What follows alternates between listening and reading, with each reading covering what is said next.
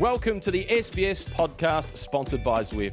It was famously used by Matt Hayman to prepare for his victory at Paris-Roubaix. You can use it too for your own goals. Visit Zwift.com to learn how to join the digital peloton today.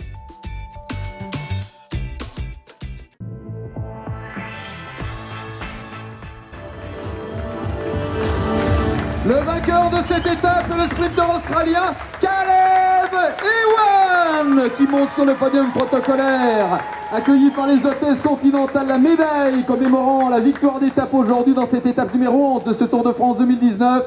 Caleb Ewan, allez le public de Toulouse!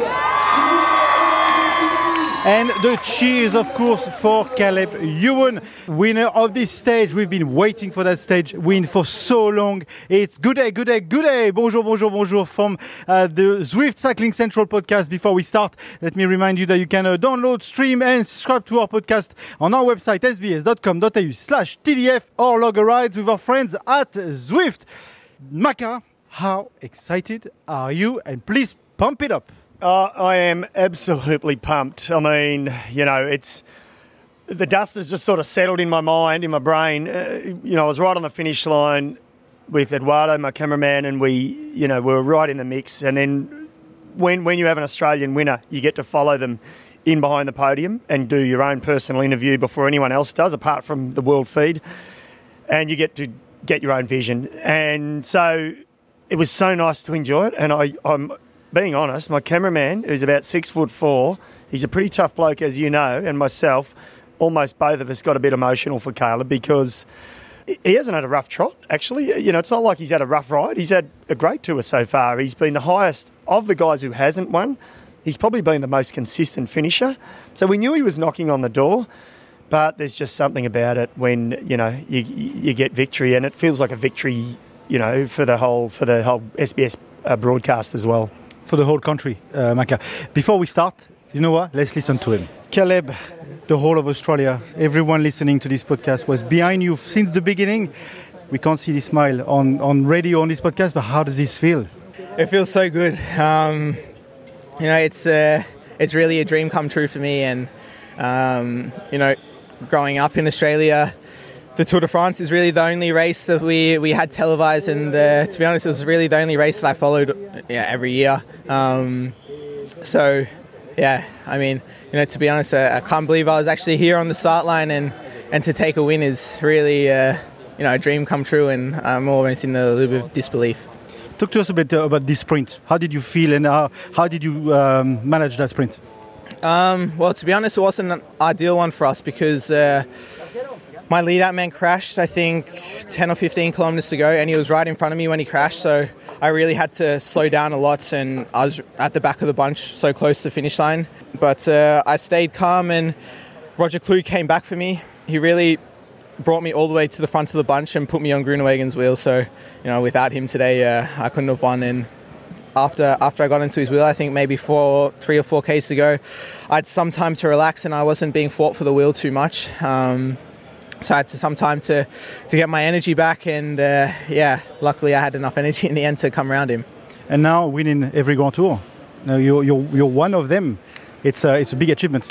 Yeah, it's a massive honour for me. I think any rider would, when they turn pro, dream of winning a stage in every Grand Tour, and now I'm only 25 and I've done it, and I think. It's like, as an Australian, you have to sacrifice a lot to come to Europe, and, you leave your friends behind, your family behind, and, it's a lot of sacrifice to be here. And to be honest, when you can achieve a lot like this, it's almost worthwhile. And if you draw back to the fact that, the 5-year-old Caleb Ewan, when you first came on your bike, what thought have you got to come this far? Yeah, I can remember back when I was, just starting cycling at, 10 years old, just pretending I was in the Tour de France winning, and now I'm actually here and winning, and I'm not lying when I say it's really a dream come true for me. Okay, quick shout out to Australia. Maybe your wife and baby are here. Yeah, I have to thank my wife so much for being so supportive. I left home with my daughter still in hospital, and without such a strong wife, I couldn't have done it. You know, it was actually a really tough time leading up to the tour. My daughter was in hospital for 1 month leading up to this, and you know, it was so hard leaving her because I didn't get to take her home, and it was a hard time for my whole family because, you know, my wife's on her own with a newborn baby now, and here I am, and you know, without such a supportive wife, you know, I can't be here, and I wouldn't be able to realise my dreams like this. This is for her, yeah? Yeah, for sure. That was, of course, the winner of the day. First Australian win on this year Tour de France, and on the Tour de France for Caleb Ewan, Mr. Caleb Ewan.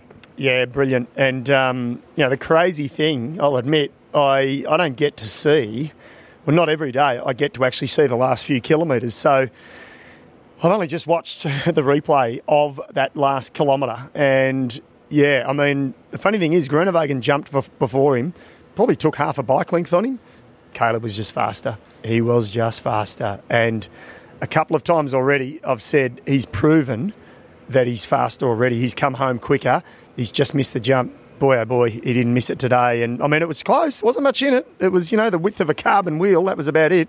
But you only need a width. You only need an inch. You only need a centimetre.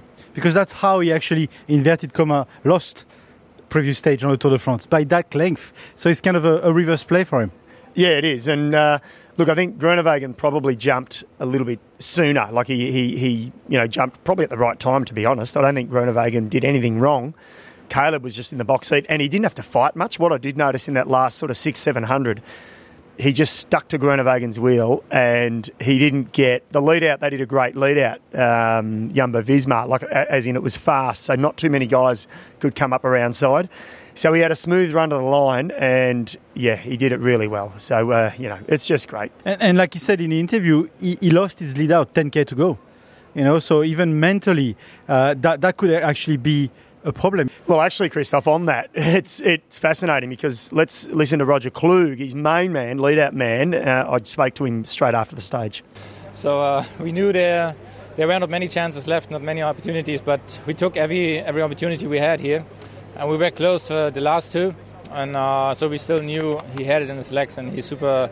We are confident, the team. We worked for him. Maxime rode the whole day, controlled the bike, and yeah, even he was behind the crash with 15k to go. We still stayed calm, stayed concentrated.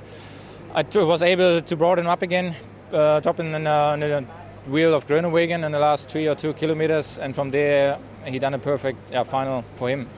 So that was Roger Klug. It looks like both of us have been working on this podcast. One interview each. Well done. All right, I think we can get the champagne out and celebrate.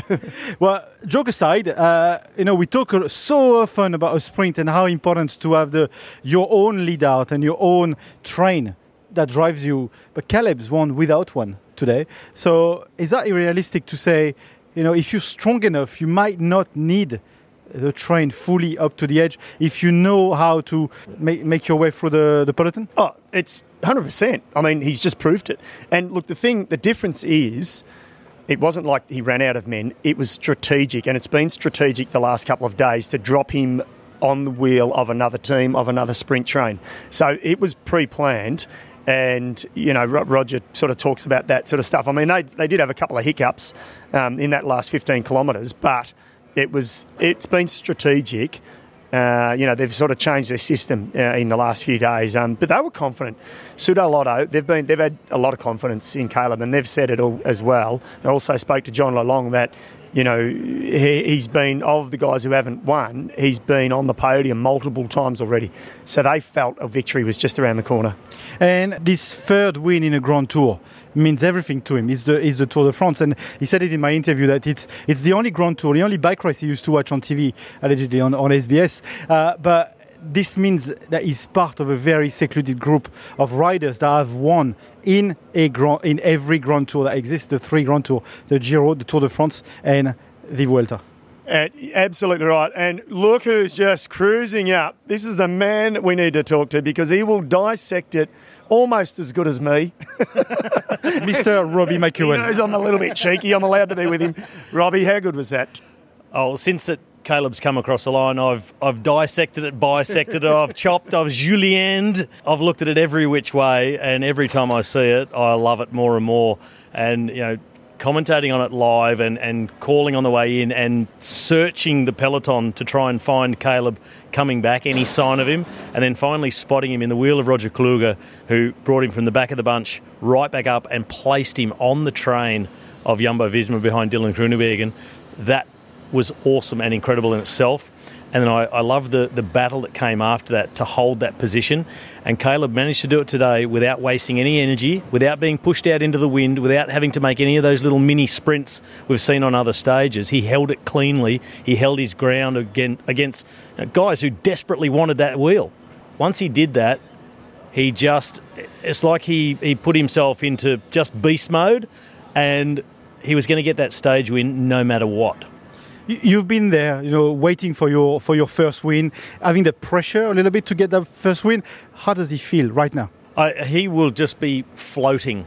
It's like you're weightless, and because I also said it in the commentary, it won't just be a monkey that's come off his back. It's like a family of gorillas, because he felt the pressure of expectation from his team, from himself, from the media, from everybody, all the fans at home, and he was so close. He's been twice third, he's been twice second. And he knew it was a matter of time, but he was running out of time, because that could potentially be the last sprint till Paris.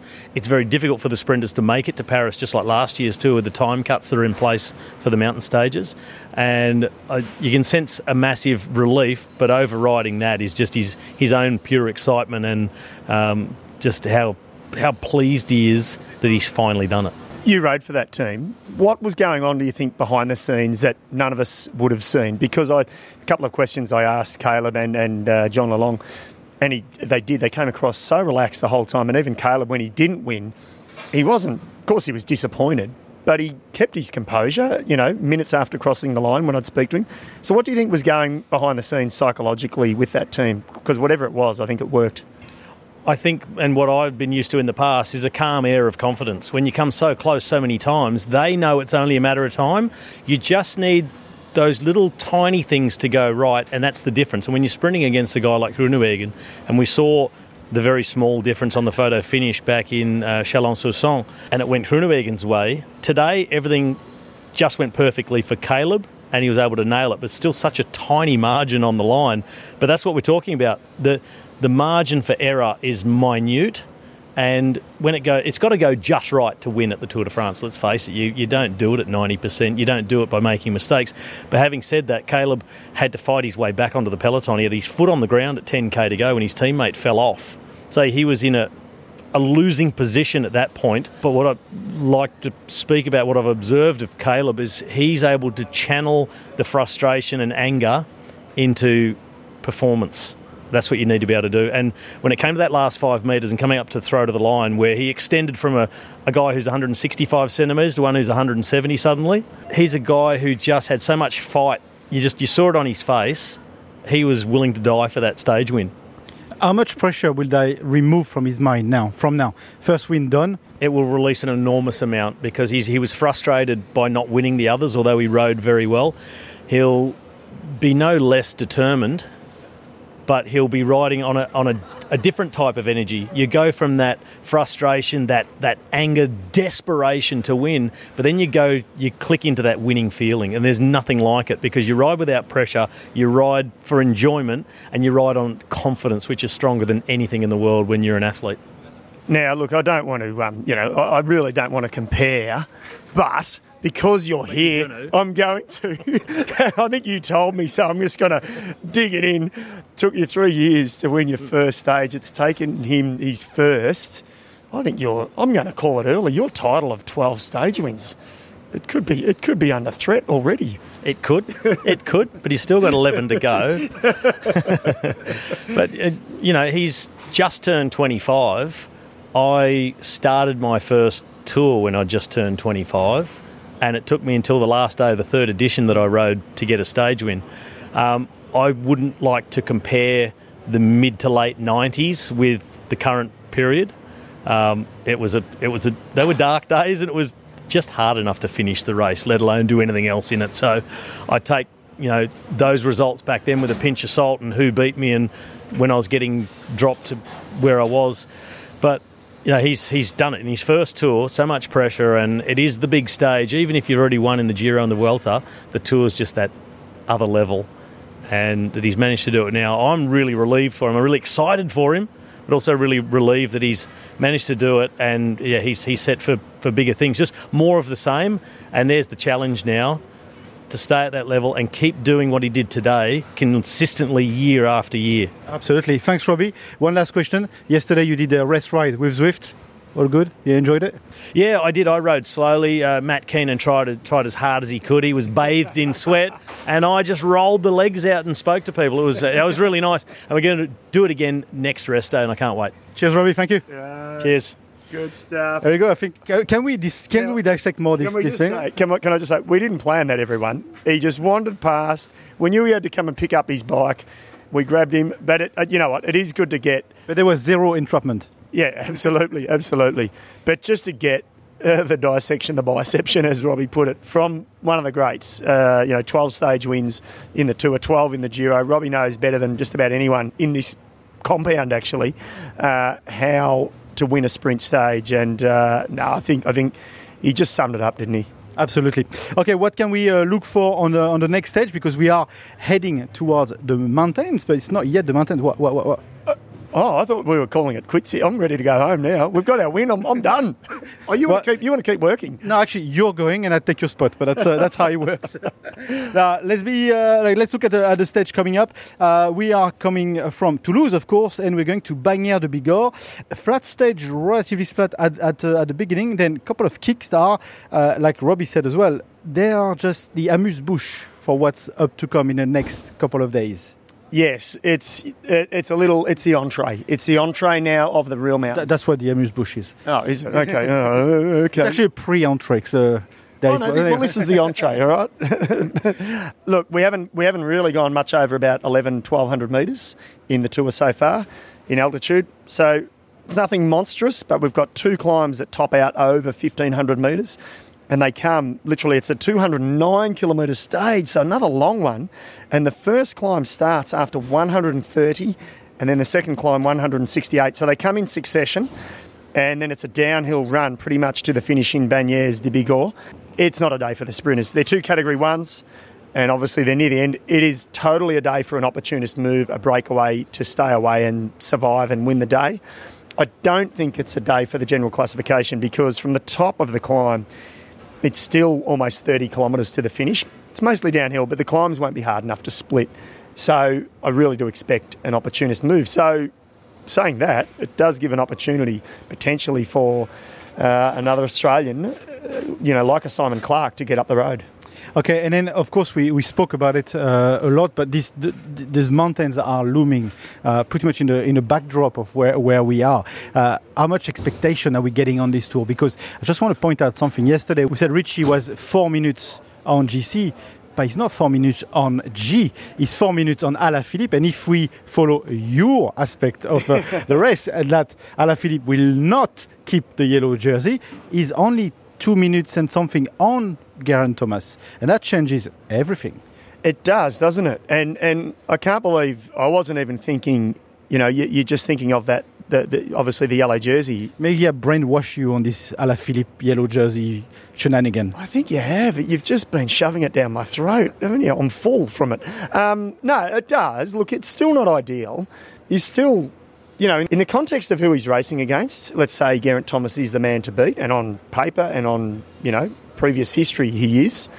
It's still a lot of time to make up, but in the context of what's ahead in this race, it's not that much time at all, So there's an individual time trial, 27 kilometres, the Pyrenees, but it is the Alps, and I keep maintaining it's the Alps that are going to blow this race apart in the last 5 days of the race. Stage to watch. It starts on the Tourmalet.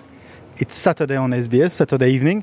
I'm excited about the Tourmalet. I've loved that climb since I was a kid. I've never been up to Tourmalet, but that's going to be very interesting. That area. Someone like Richie, does that suit him already? Is that a good entree, which comes after the amuse-bouche?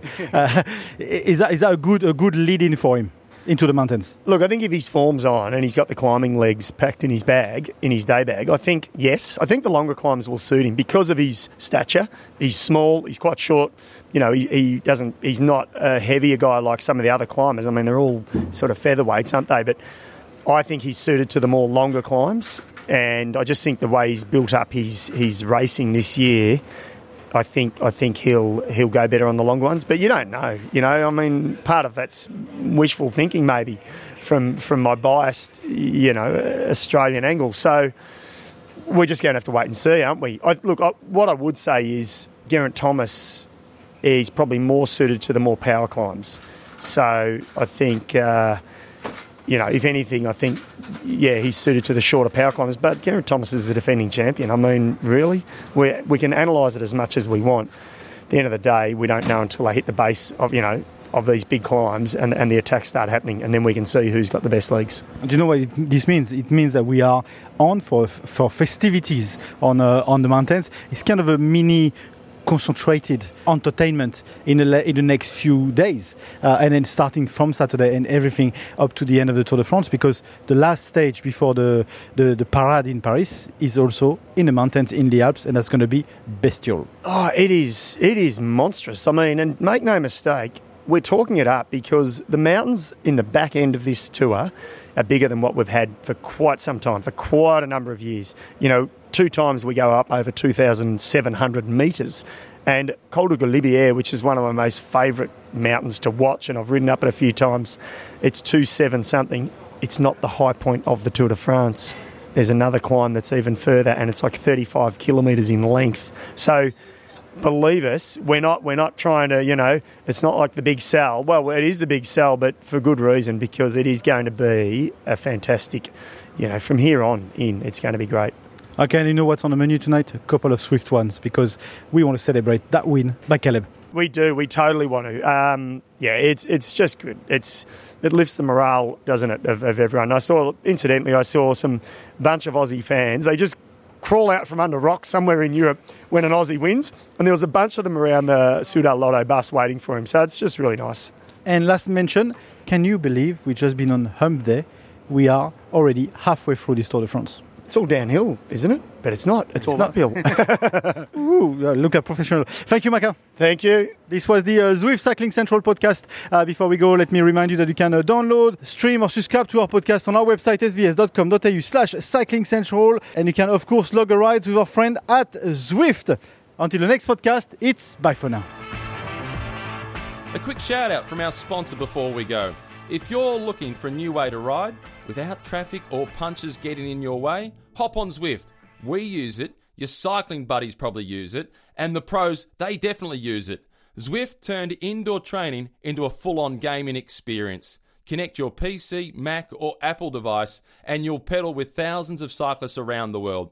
And there's a good chance you'll see a pro on there too. Loads of them are on Zwift on their rest days, riding around Watopia. Give them a ride on if you see them. If you've got a trainer, start your free trial on Zwift.com.